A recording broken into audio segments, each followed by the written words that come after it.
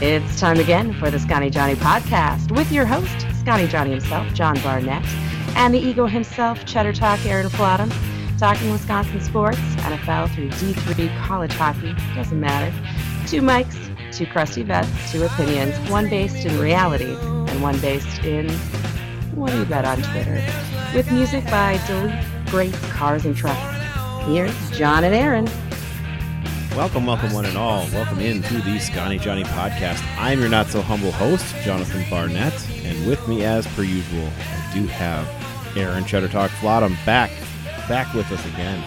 Hey, John, what's going on, man? Happy New Year's, and sorry for the hiatus over Christmas.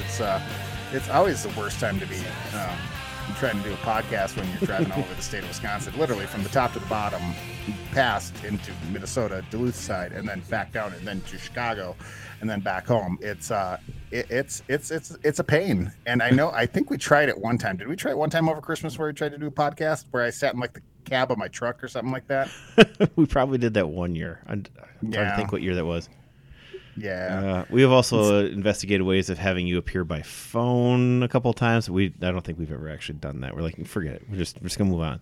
Well, it's good. It's good to be back. It's been a couple weeks, and the Packers might be in the playoffs. Even though I told everyone we need to start playing Jordan Love 5 weeks ago. I still don't think that was the wrong call.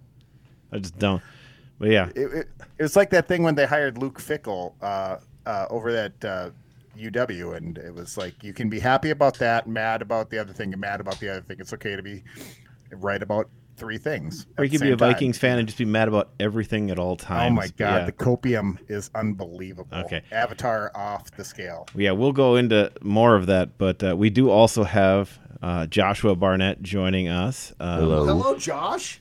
He's going to just to talk Packers and a couple draft picks. We're already in the mindset of looking at some film. We got a couple guys we've kind of liked here, but still, we want to make sure that we cover this as well, that you can follow the show on Twitter. We want to make sure everybody understands that, everybody knows that, everybody does that, because you can follow this show at Scotty Johnny Pod, and you can follow me, this voice here, in writing, on Twitter, and it would be at Not So Humble Host. Aaron, where do people find you? You can find me at Cheddar Talk, John. I've been active tonight with some of the other stuff. The unfortunate events that happened during the Bengals-Buffalo game happened just before our recording tonight. Right. And Skip Bayless is an idiot, and he might finally get fired. We'll see. And going around the table again, Josh, where are you? You can find me at Josh Barnes66 on Twitter. Perfect. And yes, as Aaron just mentioned, we're recording right after the events of Damar Hamlin being taken to the hospital. We understand his mother went with him in the ambulance.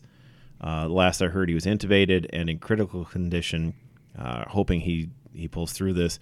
Hope to God he's able to have a normal life after this. I don't know what happened. I could only guess. It didn't look like much, right? No, it was a very normal looking hit.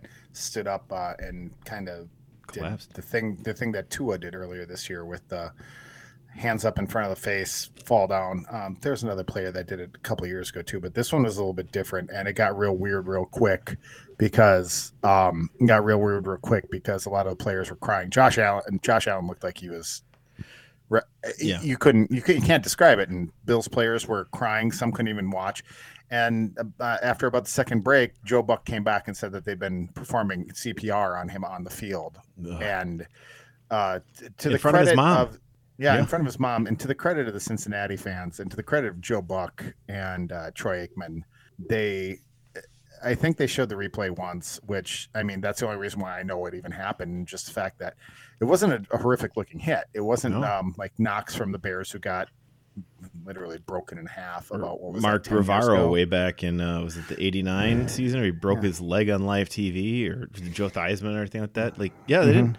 Or even like when Mike Utley broke his neck too, like it was a very different situation. And it was very shocking because as they said live on TV, there's no playbook for this. And to the credit of Zach Taylor, the head coach of the Bengals, he walked across because they were given 5 minutes after he was carted, after he was ambulanced out.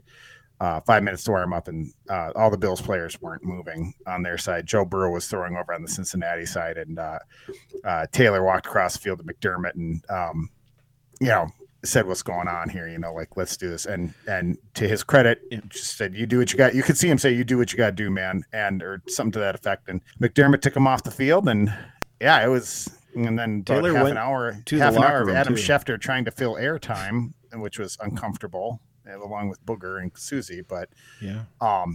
in the end, the NFL made the right decision, and some will say that they took too long, and I don't care as long as they came to the right decision and not the wrong decision. That was scary. Like nothing's ever been like that before. Like I said, when Knox got hurt, that was horrific. That was a horrific hit. People getting blasted with helmets flying. Robert Brooks took a hit when we were kids. That was unbelievable. That I can't believe he stood up from, but just, this one was weird and different, and you could tell because Joe Buck had nothing to say. Yeah. So, because usually Joe Buck is one of the best people at vamping. So, and just filling the time, like with what's going on, minor. but yeah, nobody wanted to talk about the game because nobody wanted the game to keep happening. So, I mean, like, there's nothing to vamp about if you don't think you should be continuing to play this game. So, yeah. No. Wishing him the best, his family the best, the Bills the best, and obviously everybody who sat through that and had to see all that. The 60,000 people that watched a man die and have to be resuscitated on the field today in Cincinnati. Kept alive. That's the scariest thing I've seen in a long. That's horrific. It's horrific. Yeah. Horrific. And with that, everybody, we're going to go into all the other things because this is the time to put a break and move on to the things that we want to talk about more here. So we're going to move on, and we will talk about everything else in the segment that we like to call our main event. Starting things off with the main event. Main event is Packers. I don't know what to do. They're an 8-8 team now, and essentially in a play-in game, though not technically yet, because I guess it's playing for the Packers regardless. But if Seattle wins, which at this point, Seattle's a noon game, I believe. Yes. And the Packers are the Sunday night game, which means the Lions could already know that they're eliminated by the time the game happens. In all honesty, that doesn't actually mean anything. The Lions want to win. They want to be a winning team. They want to be a 9-8 team. They want to beat the Packers. They're not going to rest anybody. They're not going to be any less motivated by knowing they can't go to the playoffs. So that should die right now. Don't do that garbage. You take some mental I saw a off, tweet but earlier, geez. and I don't even know who to credit it to, but it was basically a Dan Campbell team is probably more dangerous when they don't have anything to play for than when they have something to play for. Yeah, it's probably accurate. Yeah. Yeah, they don't worry if they're injured. They're not going to worry about being injured if there's no game next week. We're going to do everything now. Put it all in the field. Like, okay. So, I don't know. It's weird that they flexed that one to the Sunday night game. I thought for sure the Jacksonville Right. Titans game would have been Sunday night, but Yeah, I would have thought that. But Rodgers is the ticket man. People are going to show up to see if Rodgers can do it, man. That's why they did it. That was kind of the speculation, is that it would be, even if because Detroit could be, like you said, eliminated from playoff contention by that point. But man, There are three money makers in this league. There are three big money makers in this league. It's Dallas, it's Pittsburgh, it's Green Bay. Yes, and yesterday's Vikings-Packers game by default was almost a nationally televised game, because if you looked at the coverage map, there was only a couple pockets in California that carried the Chargers. Yeah. Rams. Chargers Rams. Yeah, Chargers Rams game. That game was which you'd expect is California, but basically it was the LA market and the Bend, Oregon market, where Herbert's from. Otherwise, like, most of California didn't have that game on. So it was a national game. It was intense. It was great. Mason Crosby had the greatest play of the year up to this 56 yards in the cold. Yeah, against a team who has had nothing but field goal hell. Yeah. Except for a couple weeks ago when Joseph hit that 61-yarder to walk off. But otherwise, all the problems that the Vikings have ever had with kicking field goals and stuff like that. The game starts off a disaster with a blocked punt, and right off the bat, we were still coming back from Chicago, so I caught the first part on the radio, and Larry saying, Rick Bisaccia and the special teams are going to have to do a big part in this game today, otherwise it's going to go bad. And within 5 minutes, blocked punt, 1 yard line. And that was that one was fun, and it caused a lot of stir. So Again, I'm not surprised. And actually, Detroit should be happy that they're playing the Packers because now they're going to be on a Sunday night football game. Right. Vikings had a lead for 13 seconds, in this game, which is as long as it took to kick a ball off and allow Nixon to return the entire way, 105 yards to take the lead. The Vikings, like you said, get the block punt, feeling great, could not score, lose their backup center to, I believe, a broken femur. That's bad. Yeah. No, fibula. Fibula, you're right. Fibula. Small bone underneath. Yeah, no, tibula and fibula. Yeah. Femur would be the big one. You're right. Fibula. But he's gone. leg. He's gone for the rest of the year. He's not coming back for the playoffs or anything. Bradbury's got a back, so they were down to a third center who had taken reps in preseason, but not in a regular season game ever at center. And so they get out that 3-0 lead. The Packers then score a tight 41 straight points. And proper 41 straight points. Yeah, complete domination. I mean, the best part was being up 14-3 without the offense having actually positive yards yet, right? We had negative 1 yard rush passing. Yeah. 16-yard sack and a 15-yard pass. That was they were negative 15 yards passing with a 11-point lead at one point. So it was amazing. The best part about that Nixon return too was they had that low angle cable camera. Yeah, right behind Joseph, which about the only time you can keep it on the ground the whole time is during a kickoff, because there's not going to be a pass up in the air or anything like that, right? And so the best part about that, in that frame, you can watch Joseph kick it off, start to trundle down the field, and he's in the frame the whole time. And then his weak-ass attempt at a tackle as Nixon goes barreling by him at about 100 miles an hour. I love Nixon after the game. His interview was, what did you see on that kickoff? Let you know, he's like, the kicker. I saw the kicker. And then I passed him, and it was just party. I was like, "That's so great." You can see there's a couple pictures on Twitter from that end zone. What would that be? The south end zone. Like there's a 10-yard wide canyon, like as he's taking off to run, and that's what he's aiming for. It was unbelievable. And what I couldn't get over, and I mean I'm not surprised because special teams in this organization has been on the back burner since Fitzgerald died. Is that's the first kickoff return for a touchdown since. Cobb did it in like 2011, something like that. It was like 11 years. First return of any sort since 2014 when Micah Hyde had one against the Lions. It was a punt return though. Right. Yeah, just about everything went wrong for the Vikings, and I loved the couple excuses were terrible. The first one was people were saying, because I like listening to the other teams in our division. I listen to Bears radio. I listen to Vikings radio. The biggest one that's going around Twitter and radio was, well, the team wasn't really up for it. And good for you. K-Fan was shutting this down because, by the way, the Vikings already knew Philadelphia had lost when they started this game. They could have been the 1 seed. They would have been tied for the 1 seed. They would have lost the tiebreaker, but with a week to go, they would have been tied for the 1 seed. And in losing, and then the 49ers winning, the Vikings cannot be the 1 seed and now are currently sitting in the 3rd seed. And we'll have to, most likely at this point, if things don't change, would have to play the Giants. If San Francisco can beat the Arizona Cardinals, then the Vikings will be playing the Giants. That's all it'll take. And the copium that goes with that one is, this is a win for the Vikings because now we get to play the Giants, which is a more favorable matchup at home. And it's like, you could have had no game in the first round of the playoffs. Yeah. Yeah, I mean that's or the Packers or Lions. The ridiculous thought that don't worry, this loss doesn't mean anything. We're already in the playoffs, and we'd rather be the 3 seed anyways. None of them said it meant nothing because nobody. I saw that on Twitter in a couple. Did you? Places. That's great. Yeah, I saw that one was.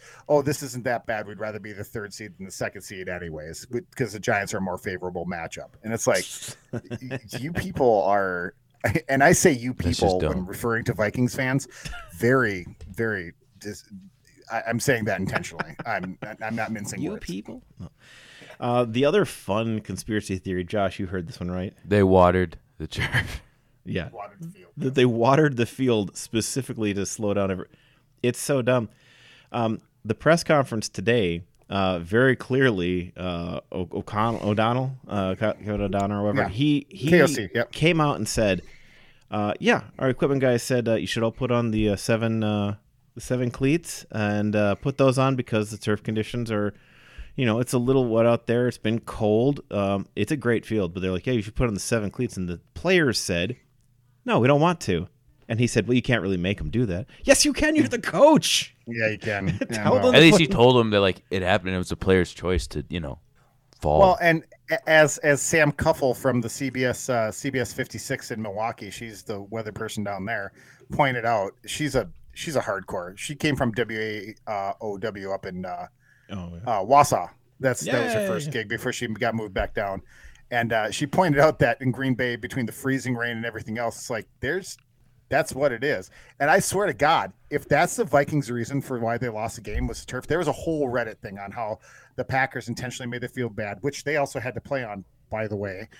Yeah, if that's what you're going to use for an excuse, good luck with the manslaughter that's going to happen in Soldier Field next week, where you'll actually play on a bad surface. Are they at Soldier Field or are they at home? I thought they were at home. Either way. I don't care. No, they're in Chicago. You're right. They're in Chicago, yeah. You nailed it. At Soldier Field next week, yeah. Oh, and that's also another hot rumor is that the NFL hates the Vikings and made them play 2 games on the road to end the season. The Packers got 2 games at home to end the season. Started with like 3 games on the road to start the season, so we're so bad. Right.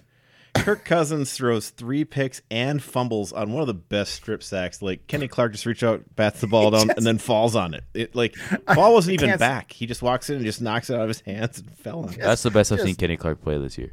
Yeah. Just B slaps it out of his hand too. Just give me that, and then just jumps on it. Like, yeah. It was weird. Like he even took, like, if you watch the play, there's like a 1/100th of a second where they actually stop and look at each other.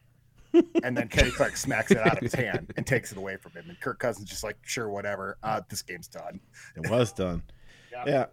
So go ahead. I guess some of the Vikings were already talking about like, maybe we should just rest everybody next week and get ready for like, you don't want to have a 2 seed.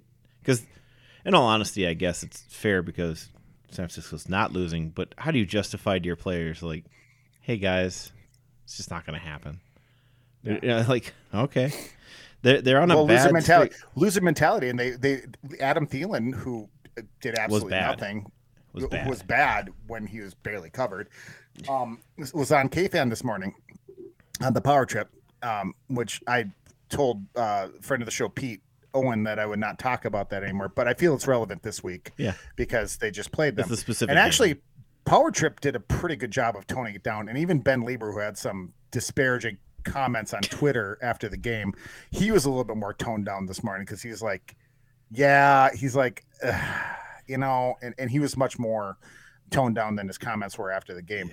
He was so But mad. they had him on, and they even asked him about that, like, and Thielen had no answers, none, as to why him and KJ couldn't get open. He basically said, they bracketed JJ and they shut us down.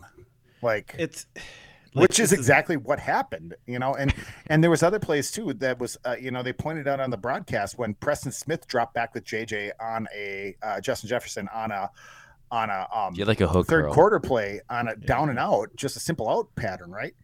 And he had flats. Cousins should have identified that because it was him and Preston Smith between him and the end zone. But at that point, they were rattled. Everyone was rattled. Like they rattled the Vikings. And unlike the Dallas Cowboys, who went into who they lost to at Dallas in convincing fashion a couple weeks back, and then Philadelphia earlier in the year, what was it? They lost all 4 games by a combined 100 points or some odd. Vikings like currently, while being 12 and 4. Yes, you got it. Go ahead, Derek. Their point differential is -19 as a 12 and 4 team. Yeah, it's crazy. Which is unbelievable. And they had a +5 going into the week, but then they got blown out. And it's it was easy for them to explain away Dallas at Dallas. It was easy to explain away Philadelphia, I think, in Minneapolis. They said they lost to Dallas because Dallas was so mad from losing to such a terrible loser team as Green Bay, which now they've done. So they're going to come back next week with a vengeance, right, for losing to such a terrible loser team. Right, and then this is great. It was the Viking fan bingo card today. Everything, refs were on the board. NFL wants the Packers in the playoffs, which they do, but we don't talk about that. They're not doing anything about it. It just they do want they want the Steelers in the playoffs. They want the Cowboys in the playoffs. They would love nothing more than another Packers or a Packers Steelers Super Bowl or a Dallas Steelers Super Bowl. If Anyways. the Chargers could they would have like the Chargers versus the Steelers in the AFC Championship and the Bears and Packers in the other, and it'd be like, no, you know what? Steelers Jets, and then Packers Bears. It would be the greatest ever. And then Steelers Packers Super Bowl. That's what they would set up if they could set it up. I'd argue the Chiefs are getting up there now too. They've got a pretty good fan base. They've got the entire middle of the middle of the country. Anyways, but they hit the Vikings fans were hitting all the bingo card scores today for what Vikings fans say when they're trying to explain away a terrible loss, especially to the Packers. Yeah. And my favorite one is it didn't matter. Maybe, but they could have been sitting in second, I guess, right now. We've just talked about that. Yeah, they know could that. be in line for. I mean, Philadelphia's in trouble. Jalen Hurts is really hurt, and Gardner Minshew got exposed yesterday. Mm-hmm. As your brother Dan will tell you, as you hand him the trophy for our fantasy football league tomorrow. Mm-hmm. Well, I won't. I'll get the then trophy he ready. Somehow picked up Daniel Jones off the scrap heap, who decided to throw up a 40 burger, which counteracted my Jacksonville defense 40 burger, and then this is good. All of Gardner Minshew's points went to his wide receiver. Stop. What a day! That was frustrating. How many points did I end up scoring? I don't know. Did I score 150? That was. I'm not sure. So, all I know is talk about the Packer game. I want to go. The best parts, they had some good play on special teams. The idea that the Packers needed to double team JJ. Like, he wasn't really in man because he had helps over. Does anybody know how a defense works? If you run a cover 2 man, you're in man. And there's a safety over top because what's his name again? He's the safety. He's the last guy. He's there on the running play. Did you mean like, oh man, safety was there in case there was a running play? Minnesota's defense so bad they don't know what a safety is. Right. This is the 25th DVOA team. This will be one of the 3 worst teams in DVOA to ever make a playoff. It's crazy to think about that. But also like, the idea that he had a safety over top, like in the same regard that Adam Thielen had a safety over the top, they were bracketing Adam Thielen. They had Rasul on him, but Rasul had safety help. Of course he did.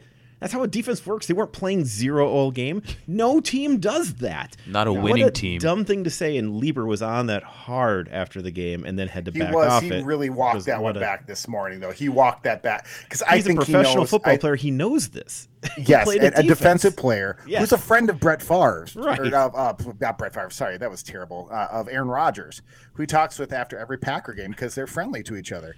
And I know he knows played this. against each other. He was mad. And he was just mad. He shouldn't have posted mad at the time. Yeah, no, they played him it. perfect. They took away JJ and said, score with anybody else.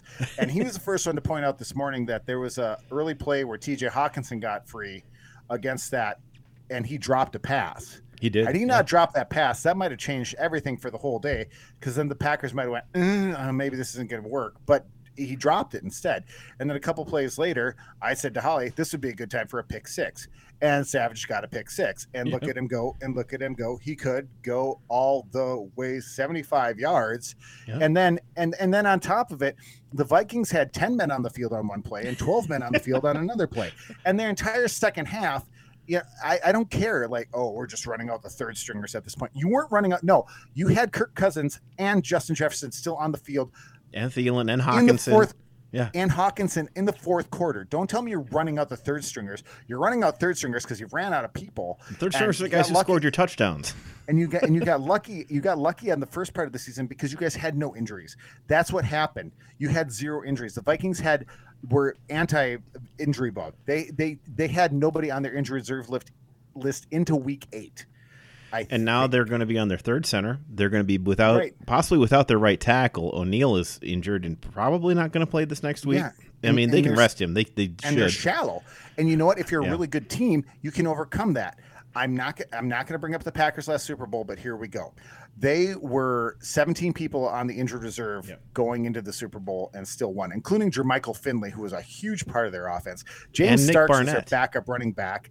Yeah, I mean, just like that's how it happens. I mean, right now we got Tom still out there playing offensive line because because we still can't get that back. Bakhtiari's been gone for almost 2 years, and we just finally got him back, and he shut down whiny baby Zadarius. Zadarius has been playing injured this last couple of weeks. That's actually one of the things that's hurting him too. Is he's had, I think, a half sack in the last month. Also, he's a D-bag. It's weak. I mean, like, I don't want to go after him because I did love what Zadarius did while he was here. Oh, yeah. I think he's a fantastic player. He was hurt. Josh he isn't wrong. He did go Greg Jennings on the bit on the way on weird here too. Like, well, he it was refused to weird. shake Like hands. He could have just went, hey, thanks for reviving my career. I'm going to go play for your division rivals now and kick your butt. But thanks for helping me out. Nobody cared. We all wished him well. On a side note, I also called the Keyshawn Nixon touchdown. And but he did refuse to shake hands with the Packers before the coin toss. Like, first one in the tunnel. His stat line was 0 tackles, 0 assists, 0 sacks, 0 handshakes given to the Packers at the end of the day. Yeah. But I mean, and then on top of it too, like calling the Vikings into question. Yeah, okay, so you lost to Philly in bad fashion. You lost to the Cowboys. Now you lost to a team that was 5-8, or 4-8. 4-8. Excuse me.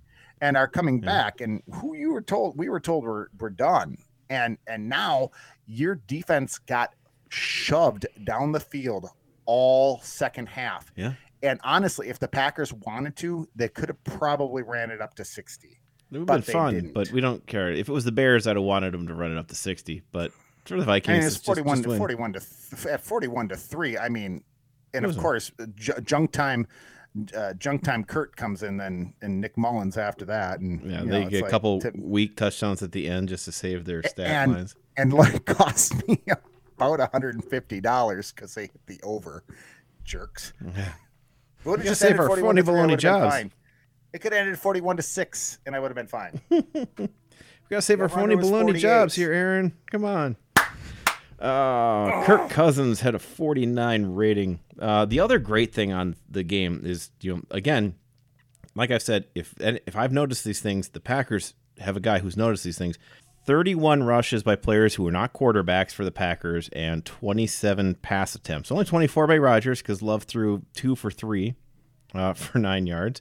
Rodgers still, I mean, he's got the 1 touchdown, no picks, 15 of 24, pretty good accuracy, not throwing particularly deep. The couple deep ones he had, Watson is wide open, running to daylight, nothing. They were really forcing those ones, weren't they? God, but he's open, and they just missed him. Missed him twice. Well, and the one hit him right in the face too. It was defended well, but I think Watson could have probably come down with that one. But he was also wide open on the play they threw to Tunyon because everybody was wide open. Yeah.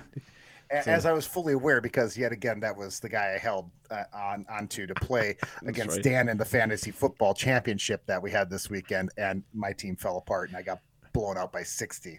Yeah, so Rodgers got sacked once. It was that just super dumb one. But 95.7 rating, though, on the game. So again, if we run more than we pass, Rodgers actually has a better stat line.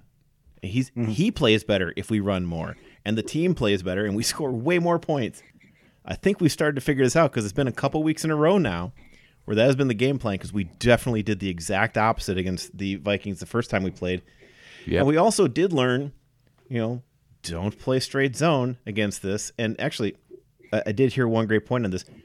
The game the Packers played is the first time the Vikings had ever run that offense. We had no film on them. Mm-hmm. Everybody has film on the Vikings now. Right. The Vikings have lost a couple. And also, too, it's as if the quarterback didn't show up for any part of the offseason or have any contact with any of his players. And they're finally figuring it out around week 17. Yeah. However, I will let the man in charge, Rodgers, have his moment. That's one of the things. Sorry, Josh, you get to talk in a second here.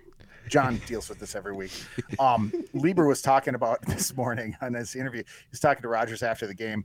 And Rodgers made a comment to him because I think the D-back that he faked out with the pump fake on the touchdown run at the end, which that was the icing, by the way. Yeah, Rodgers with the run in for the final score and the big slow title belt move afterwards. Oh my God, that was. I mean, he's hateable, but he's our hateable guy. At least he cut his hair. Yeah. Right. Oh yeah, he finally got a haircut too. Holly was very, very happy about that. She was look a like, little less Hitler-like. Fix that. A little bit less Hitler-like. All right, Josh. Though here's what we're gonna go with Josh. Okay. Was Jair taunting? Should that have been a flag, Josh? Nope. You want to expound on that? Why isn't that a flag? He wasn't looking at him. Justin Jefferson's a little crybaby. Yeah, like he's not looking at him. He's going the other way back towards his own team, does a little dance. Everybody who's like, but he did the gritty. Like, everybody does. It's not his dance. Everybody does the gritty. At least he did it better than Gesicki. That's what if he did a Gesicki gritty, then they should have flagged him. then flag that because that. I think it would have been funnier if he would have done the Charleston. Charleston. There we go. Or do like the knees back and forth, the little shuffle thing. Yeah, Charleston. Yeah. Anything, but that was good because he did it walking away from him. He gets to celebrate. I mean, he didn't do it in his face. He did it walking the other way. He celebrated with a teammate. Russell Douglas right next to him the whole way. So it's like get celebrated. I was worried because it was first quarter he was doing that, but he held his own, so you can do that. Yeah, one catch for Jefferson. You know, Revis used to do that back when he was younger. That's you know he used to get in people's heads. Who was the other guy that used? Was it Aqib Talib? Aqib Talib was a hot well, and Richard Sherman too, for sure. Back in the day, those Seattle quarterbacks would come up and literally punch you in the face. Yep. Maybe get a penalty, maybe not, and then would slowly work you down and get you in your head. And that's what Kermit the Frog, Jair Alexander did with his giant hat. The best cornerbacks chirp. Yeah, I mean they just do. Yeah, they do. So do there's bad ones. Like there's a couple Ramsey. times where he just blatantly got away with a shove in the back at the end of the play, jamming him on the line of scrimmage, stuff like that, and they weren't calling it. So Jefferson got away with hitting a referee with his helmet. Yeah, he did. That got Jair a lot of grace, I'm sure. That was pretty funny. He took off his helmet and swung it and hit a ref. He wasn't trying to. Yeah, There was no intent on hitting the ref. Yeah, he was mad. Okay, so a couple things for the Packers yet. Next week against the Lions, Packers currently favored 4.5 is the spread. ESPN's giving them like a 66.5% chance of winning, I think. It's going to be a rough game. The Lions are better at home. They got a really fast offense. They do have Jamal Williams, who said something about like Rodgers talking about him, which Rodgers didn't say a word. Not about him, but the Lions. And I was like, he didn't say anything about the Lions except for, but we're tied with the Lions. Or said last week, well, the other team's also, doesn't have a winning record. And I mean, that's as much as he went. He was just pointing out that they had the same record or something. Mm-hmm. So I was like, okay, that's not a big deal. But I mean, either way, Jamal can play in any condition. I mean, that's fair. He's a good running back. He's not going to fumble. They have good wide receivers, and I don't know. They got some ability to do some things there. We'll see what the defense can do. They got a good pass rush. If we're smart, we'll try to find ways to do kind of what we've been doing, which is let's throw some short stuff and then let our playmakers make plays after the play. And go out and use our running game to beat people up in the cold weather and everything. So that's they have that one really good defensive end, Hutchinson. Right? Hutchinson is great. Yeah, that really tortured the Packers the last time they played. And your brother Dan had him on his team this weekend, and he scored like almost 20 points. He's got a pick somehow because Justin Fields is not good at being a quarterback. Yeah, the Lions are 27th. Oh, did you see the one where Justin Fields was rushed by nobody and threw a pick? Yes, it was beautiful. The Lions dropped 11. It was amazing. Threw a pick to a lineman, yeah. Detroit is 27th in rush DVOA defense, and they are 22nd in pass DVOA. They are the 25th ranked DVOA defense overall. So there's a lot of things to do here, and they should go after the running game. They pound them with the running game and stay ahead of them that way. That's what they should do, and we'll see if they're smart enough to do it. Their offense is also, oh no, that's still defense. Sorry. Either way, that's how you got to get ahead of them. You got to control the game, take them out of their tempo, and just play like this. They've got a good offense. Yeah, they're actually 6th in DVOA offense, 5th in both 5th in pass and 15th in rush. I mean, that's pretty good. In the Brenton Musburger school of thought, who was always big on he was one of the ones that helped start the giving a forecast for a game before the game started for betting purposes. Right. Anyways, revealed that on the Dan Patrick Show many times. Oh, yeah. So Saturday or Sunday in Green Bay is supposed to be like 28 during the day, but because they moved it to Sunday night, it's going to be more like 20 and no sun, which you guys know that from being in Lambeau when there's no sun in the wintertime. It gets cold. It can get cold. All right. It got cold. The other thing we wanted to do is we're going to give Josh a chance to give us a couple updates on a couple of people he started to take a look at already. Who are some of the we won't get into full-on draft stuff for a bit here, but a couple of guys to keep eyes on here as we've just gotten through bowl season at least. First, start off with Zach Charbonnet, a running back from UCLA. Formerly Michigan, yep. Mm-hmm. Averaging 7 yards a carry this year. He's looked good, and he has good hands. He's not the fastest guy, but he does a lot of things well. At least we've kind of talked about that before. I mean, how many players are we going to be like that going forward with the transfer portal? UCLA, formerly from Michigan, and played for TCU before that. Mm-hmm.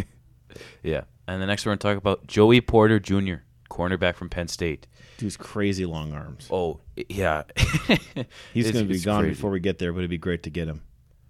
Yeah. He won't be there at pick 32. Let's hope. Let's hope we get it. I was going to say, what are you basing these picks on? Are you middling not making the playoffs picks? Just guys and you don't to have look any at. faith? Just or, guys to look or at. what- I try to do stuff that'll be there around. I did 22 because that was Okay. when Okay. we were So projected. is Joey Porter Jr. the son of Joey Porter? Yes. Yeah, The one we cornerbacks know? cannot Okay. name their kids like Asante Samuel Jr., Patrick Surtain II. They Fair can't name their enough. kids. Yeah. Joey Porter, though, he was a linebacker, right? Thinking the right guy? Okay. Hey, Josh, what college did Gardner Minshew's dad play for? Ooh, This is good. it's not Washington State. That's where Gardner Minshew played. What Okay, conference let's do an is it? easier question. What's Gardner Minshew II's dad's name? It's not even Gardner, is it? It's No, not. it's not. like- no, it's like His Bill. dad or added something like that. Let me No, find that's this. okay. I'll let you off the hook. Yeah, no, Gardner Minshew II is his dad's name is like Bill or something. Right. His dad named him the second just because he thought it was good. No, He's from no, Flowood, Mississippi. Yep, This is such a great tangent. so awesome. All right. Go ahead. That is such a long play for yeah. Good. My son's gonna be in the NFL someday, and then it'll be a funny joke. All right. Go ahead. I got one more guy. It's Edge Tyree Wilson from Texas Tech. He's really good at stopping the run, and he's like a developmental pass rusher. But have him, working with Rashawn Gary to work on the pass rushing side. And he's not like the most fluid athlete, but he's not like unathletic. Okay. I'm sorry. I looked this up. His father's name is Gardner Flint Minshew. He went with the second rather than Junior. It's his father's name. But they went with calling him Minshew the second because they didn't want him to be called Junior or Bubba. Oh, is that what it is? Oh, Best part here, though, is his grandfather wanted him to be named Beowulf. Oh, that would have been way better. That would have been so much better. all right. I've totally ruined you, Josh. You should have been No, Beowulf, that's all right. Barnett. I was listening to Josh the whole time. Oh, go ahead, Josh. Keep it up. I was saying he's not the best athlete, but he's got some good hand movements, and he just needs to be a little bit better at pass rusher. But you can work on that.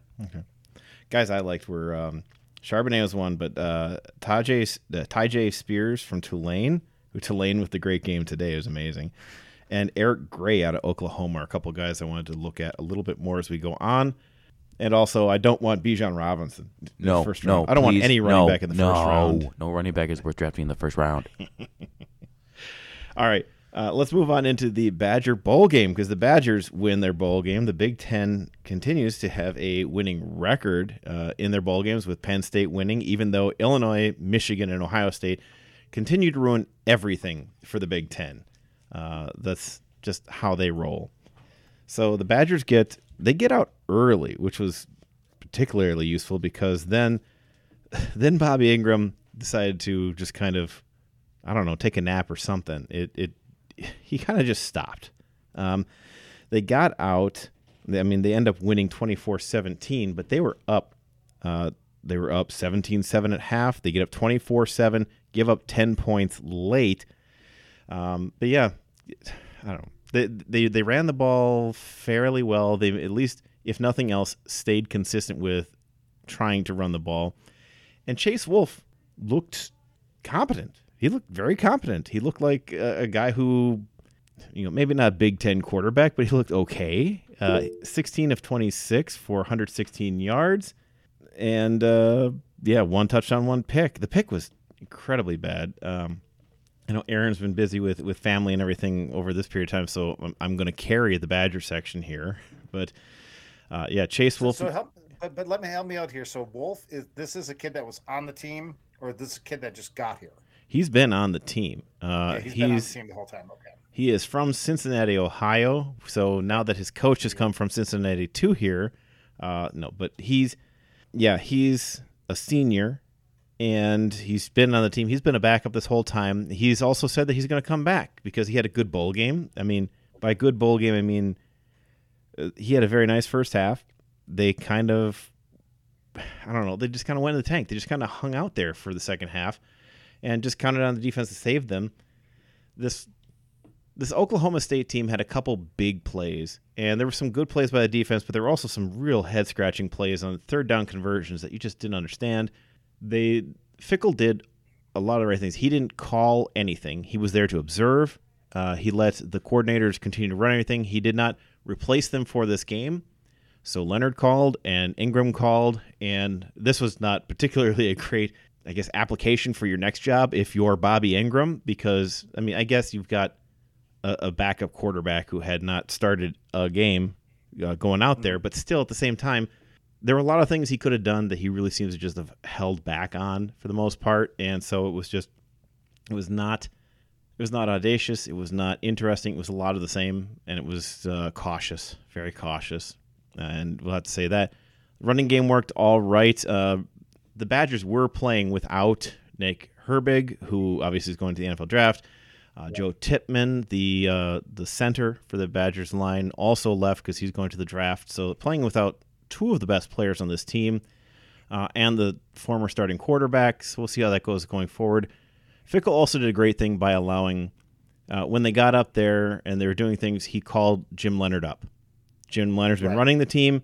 It's not his time to take the show and to do things. They asked him some questions at halftime. Fickell gave a very good conference and talked about it, and they're like, well, what do you have to do? I know you haven't been calling things. What do you got to do to get him to come back out and deal with this lead? He's like, nothing. There's nothing you do here. We don't have to. He's like, we keep running this and start over like it's 0-0. You don't, you don't have to tell them how to hold a lead. You play like you don't have it. Right. But getting Leonard up there, first off, it ingratiates him to the current players because they all like Leonard, and it's good for Leonard because he gave a lot to this team and did well to kind of step in. There's a lot of problems I had with how this back part of the season went because he came in and lost to Iowa. He came in and lost to Minnesota. Big win was winning at Northwestern and winning at home against, I forget who, but I mean, I don't know. It wasn't the most impressive thing. And I guess to be entirely clear and honest on this, I mean, and I love what Jim Leonard was able to do in keeping this defense, but this defense is roughly the same statistically as the defense he inherited the year before because, Joe Aranda had this defense and built it from what was not a good defense into a great defense, and Leonard maintained it. He was able to maintain that. It did not drop off, but he was able to maintain it. He did not get nothing and build something, but he was able to maintain this defense. And I don't know, I mean, seeing him as a head coach is going to be different. This isn't necessarily the most fair shot he gets because he could not have fired any coordinator or coach. He could not have gotten rid of any of the staff because he's an interim. Right. So he didn't get to, if you wanted, you wanted the cook, let him shop for the groceries.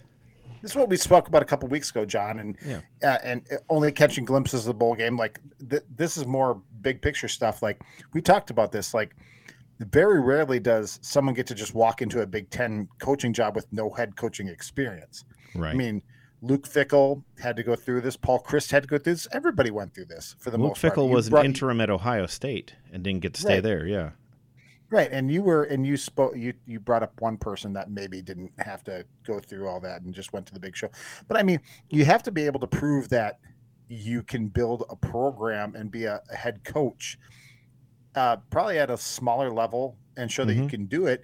Because when you get to the Big Ten, the SEC, even the Big 12, and what's left of the Pac-10, you can't just walk in. You can't just move from the defensive coordinator over because it wasn't your program to start with. Yeah, you might have had a hand in it, but you had a hand in a program that they fired a coach from, So like he was kind of dead man walking. The only way he was going to stay with this program was as defensive coordinator, and he's not doing that, and good for him. And it's just, you can't put all your eggs in the basket on a guy who hasn't shown that he can be a head coach at that level. Yeah. And that's not a shot at him. He'll be a head coach again at this level. but he's got to go down maybe, and I'm not saying FCS, but a lesser conference, take a shot at being a head coach, go from there. And this isn't the last we'll see of Jim Leonhard. Maybe not at Wisconsin, but he'll be back around somewhere. Well, the talk is still, it would be really cool if he could come to Green Bay, because he did not get the job in Illinois. They did hire another former Badger, because Bielema has been hiring former Badger players onto his coaching staff, but it was not Jim Leonhard. So, and I think I said Joe Aranda earlier. It's Dave Aranda, who's the head coach at Baylor now. Sorry, but yeah, I mean, that was the one everyone was worried about, because that defense coordinator left and is the head coach. He's at Purdue now, I think, right? And now there's that opening there nearby, and he didn't get it. So, you'll see what other jobs open up, either DC or like you said, a MAC coach in the MAC, or coach in something else like that, because there's things like that can work for you. But it's I think he does have head coaching chops. Like he does. Yep. And I think he should take a chance and go somewhere else. I mean, it's not a demotion. I mean, to go to a lesser level to be a head coach. Like the Pac-12. Or the Big 12, which Aranda went from Wisconsin to LSU, defensive coordinator to head coach Baylor. You can do this. The WAC is still around, right? No, not for football. I don't know if they're around at all, actually, but they're not there for football anymore. God, that used to be a fun conference, wasn't it? Yes. All right. But yeah, that's all we've got for the Badgers for this year. We'll see how recruiting continues to go as the season or the off season progresses. And yeah. Well, Luke Fickles, he's not disappointing so far. He's pulling them. Yeah. I think we have about 20 quarterbacks now I've seen from Twitter. Well, it looks like we got the kid from SMU now too, right? Yeah, Mordecai. So he's going to be coming in. I think he's only got the 1 year of eligibility left. So they say probably 1 year of him, Nick Evers the next 2 years, and then Matower coming in after that. So that's like the next 5 years of Badgers quarterbacks coming in right in that row. And that could be good. I mean, that's several guys. It's a good start. It's better than what the Brewers are currently doing. See how they can develop them and see how they grow and what they can do with them. Moving on to some other people and seeing how this goes. It has not been a good stretch for the Bucks. And we talked about like the Celtics one. That was a big one for the Celtics at home Christmas Day. That's a buzzsaw. You are running into a buzzsaw on that. But going and losing to the Bulls in overtime is a rough one to look at. And then they do get the win over the Timberwolves, which is, you got to beat the Timberwolves. Losing to the Wizards, though. One, yeah, no, I watched the Bucks one or the Bulls one in its entirety, and that's a rivalry game now that hasn't existed. Bulls versus Grayson Allen. No. Yeah, well, just the Bulls. Yeah, Bulls Bucks is more of a rivalry game that it has been since Frank Burkowski played for the Bucks back in the 80s. Oh, Frank Burkowski. It's the Bulls really showed up for that game, and nobody shot very well in this game. It's terrible. No, Giannis took 39 shots. 39 shots to get 45 points. It was not a good game. I didn't catch the Wizards game because John, I'm going to finally have to break down and get Bally's. It's killing me. It's just what I did. Me. Yeah. I had to do it because I was like, I need to see these games. I'm not missing an entire Bucks season. That's just not going to happen. Or watching the Brewers as much as I can. And being able to do it on my phone is kind of nice, but I do hate having Bally's not be able to just be on YouTube TV, which will now have the Sunday Ticket next year. Well, and the thing is, too, is like I tried getting NBA League Pass, but I get blacked out from those games because I'm so close to Milwaukee. I can't. Like there's no way around it. I either have to get Charter or I have to get Bally's. Yeah, you can't get League Pass here either. Which is embarrassing. Like you should be able to like. I understand there's driving people to get tickets. That's one of the oldest things in the book. But like some of the major, this kills me too. Is like so. Chicago has NBC Sports. Washington has NBC Sports. All the big major markets have ways that people can watch on air their local teams. Yeah. But the small markets don't. Right. And they're stuck with these regional, what used to be Fox Sports networks. And now it's, now it's Bally's. And it's wildly frustrating. Like I'm down to two options. Either I have to get Bally's Sports app or I have to get Charter. Yeah. And it's maddening. Like, yeah. Bucks also, I mean, they rested people in this game against the Wizards because it's, John Carter, Lopez, Portis, Connaughton, and Allen starting five. Right. So, I mean, that's kind of small for their average starting five, and it gives up a lot there, and it takes away our three. I mean, none of the big three played in that. This was a rest game. Still, though, I mean, it's not. I don't know. The Wizards aren't good. Maybe we just have to go back to our mantra that we had last year. Like, let's just wait until February. And I'm not worried yet. I'm not worried yet. I don't think you are either. No, not at all. Good. Chris Middleton has been he hasn't been playing.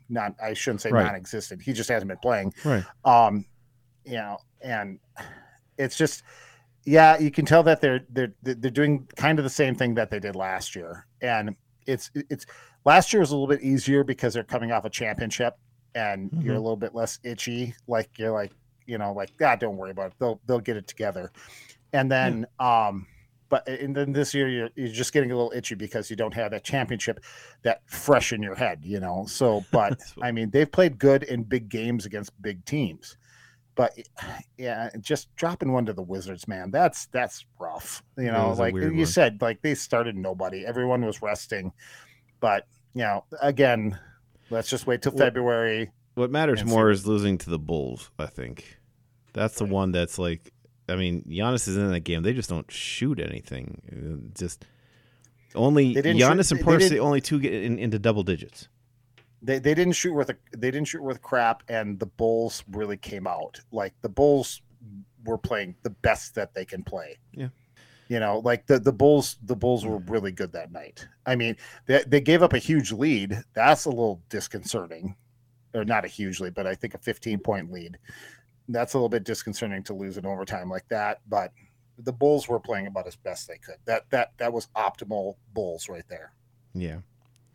In other basketball news, Marquette bounced back nicely from the rough one with Providence. They finally got into the top 25 where they belong. Talked about that last week with Josh.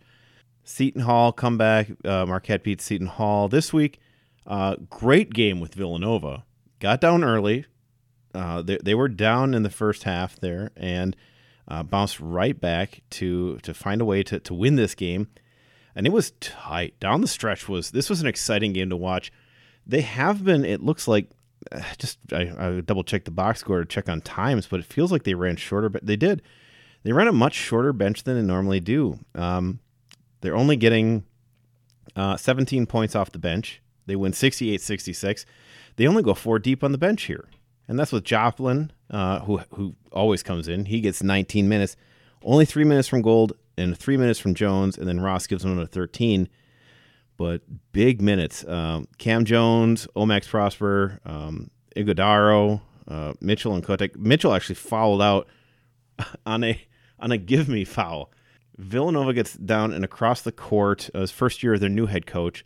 They get across the court. It's a 2-point game. They had a free throw they missed that could have made it, just kind of basically sealed it.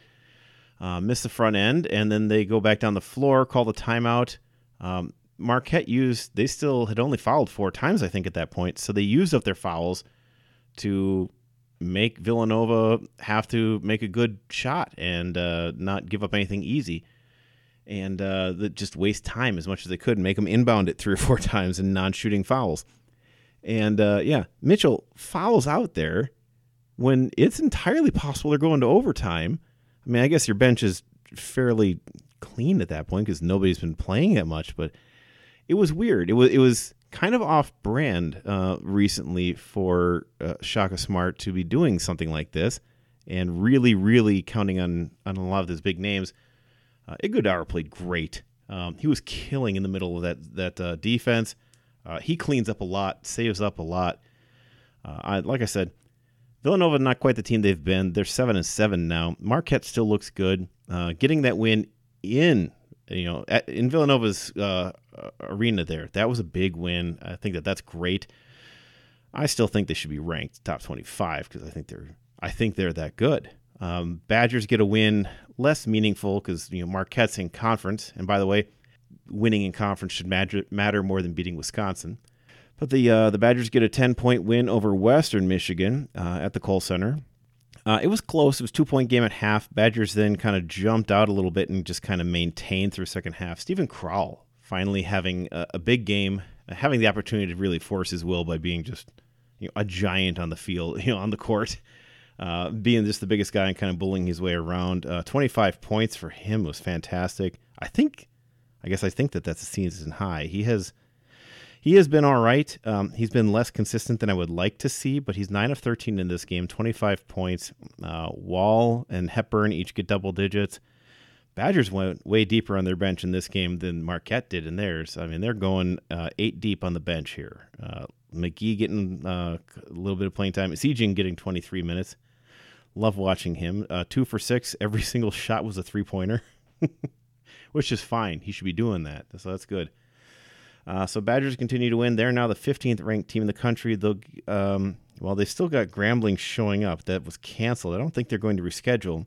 Badgers will now start getting back into the Big Ten schedule. Finally, they got the 2 wins when they beat Iowa and they had beaten Maryland. Those are two big games.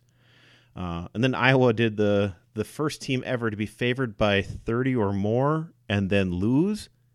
And that I don't know. It made me laugh a little bit. I thought that was strange. So, but I don't know. Maybe it hurts the Badgers' overall ranking against that team. But I love beating Iowa. So it'll be Minnesota, Illinois, Michigan State coming up. Those are 3 good games. Badgers should be favored in all of those. Michigan State's a good team, though. It's gonna be hard. I'm sorry, Badgers actually ranked 14th right now. They will be playing Minnesota at home on the 3rd, so tomorrow night, or tonight if you're listening to us tomorrow after we've recorded. But yeah, that should be interesting going forward. Anything else you had to say before we try to just wrap up this show this week, Aaron? Not much. I'm just trying to keep up while you're talking there. Just trying to keep up with the thing we talked about at the top of the show, and it's disturbing. It's disturbing. Yeah, that's rough. Was going through. We'll cover up some more of the stuff this next week. We didn't have a lot of other things. Wisconsin Wrestling was at a meet in Chicago. It was hosted by Northwestern. Wisconsin and Northwestern finished the top 2 teams. Eric Barnett ended up winning his at 125. They put 3 different Badgers into the finals. It was a meet-style tournament, and Badgers looking very good, doing very well. Most of them placing fairly high on the podium. Getting a couple big wins there was nice for Badger Wrestling. They should continue to be top 12 program, top 10 program for a bit here, because there were some good teams in that tournament. But not a whole lot else we want to get to right now. We've kind of taken up a lot of time going through a lot of these other things. We'll catch everybody else up on hockey and other things next week. Just don't want to go too much longer. But yeah, been another interesting week of Wisconsin sports. 2 big football wins in the state, and that kind of helps drive everything along, right, Aaron? Yeah, absolutely. And again, I couldn't have been happier with yesterday's result of that game with the Packers. I was the Flottam House was alive yesterday. Lots of cheering and laughing. It was great. It was fun. I can't wait for next week against Detroit. It'll be fun. We'll take it with a grain of salt. I'm not going to sit here and preach that the Packers are going to win and get in, but it's been fun, and at least the Packers made something out of the end of this year. So because it could have went south real quick, and instead they managed to stay relevant. And watching Vikings fans cry and come up with excuses and fill out their bingo cards has been absolutely wonderful. Yes. So, and God bless you, John, and Happy New Year's, man. Happy New Year's to you, buddy. All right, Happy New Year's to all of you out there. Hope you had a wonderful, safe time. Hope you have a great year ahead of you, or years and years ahead of you. Remember again to follow us on Twitter, the show at Scotty Johnny Pod, me at Not So Humble Host, and Aaron at Cheddar Talk. And remember, whether you are on the town or on the go, it is always on Wisconsin. This has been the Scotty Johnny Podcast. Remember to find the boys on Twitter at ScottyJohnny1 or online at ScottyJohnny.com. Thanks for listening, and on Wisconsin.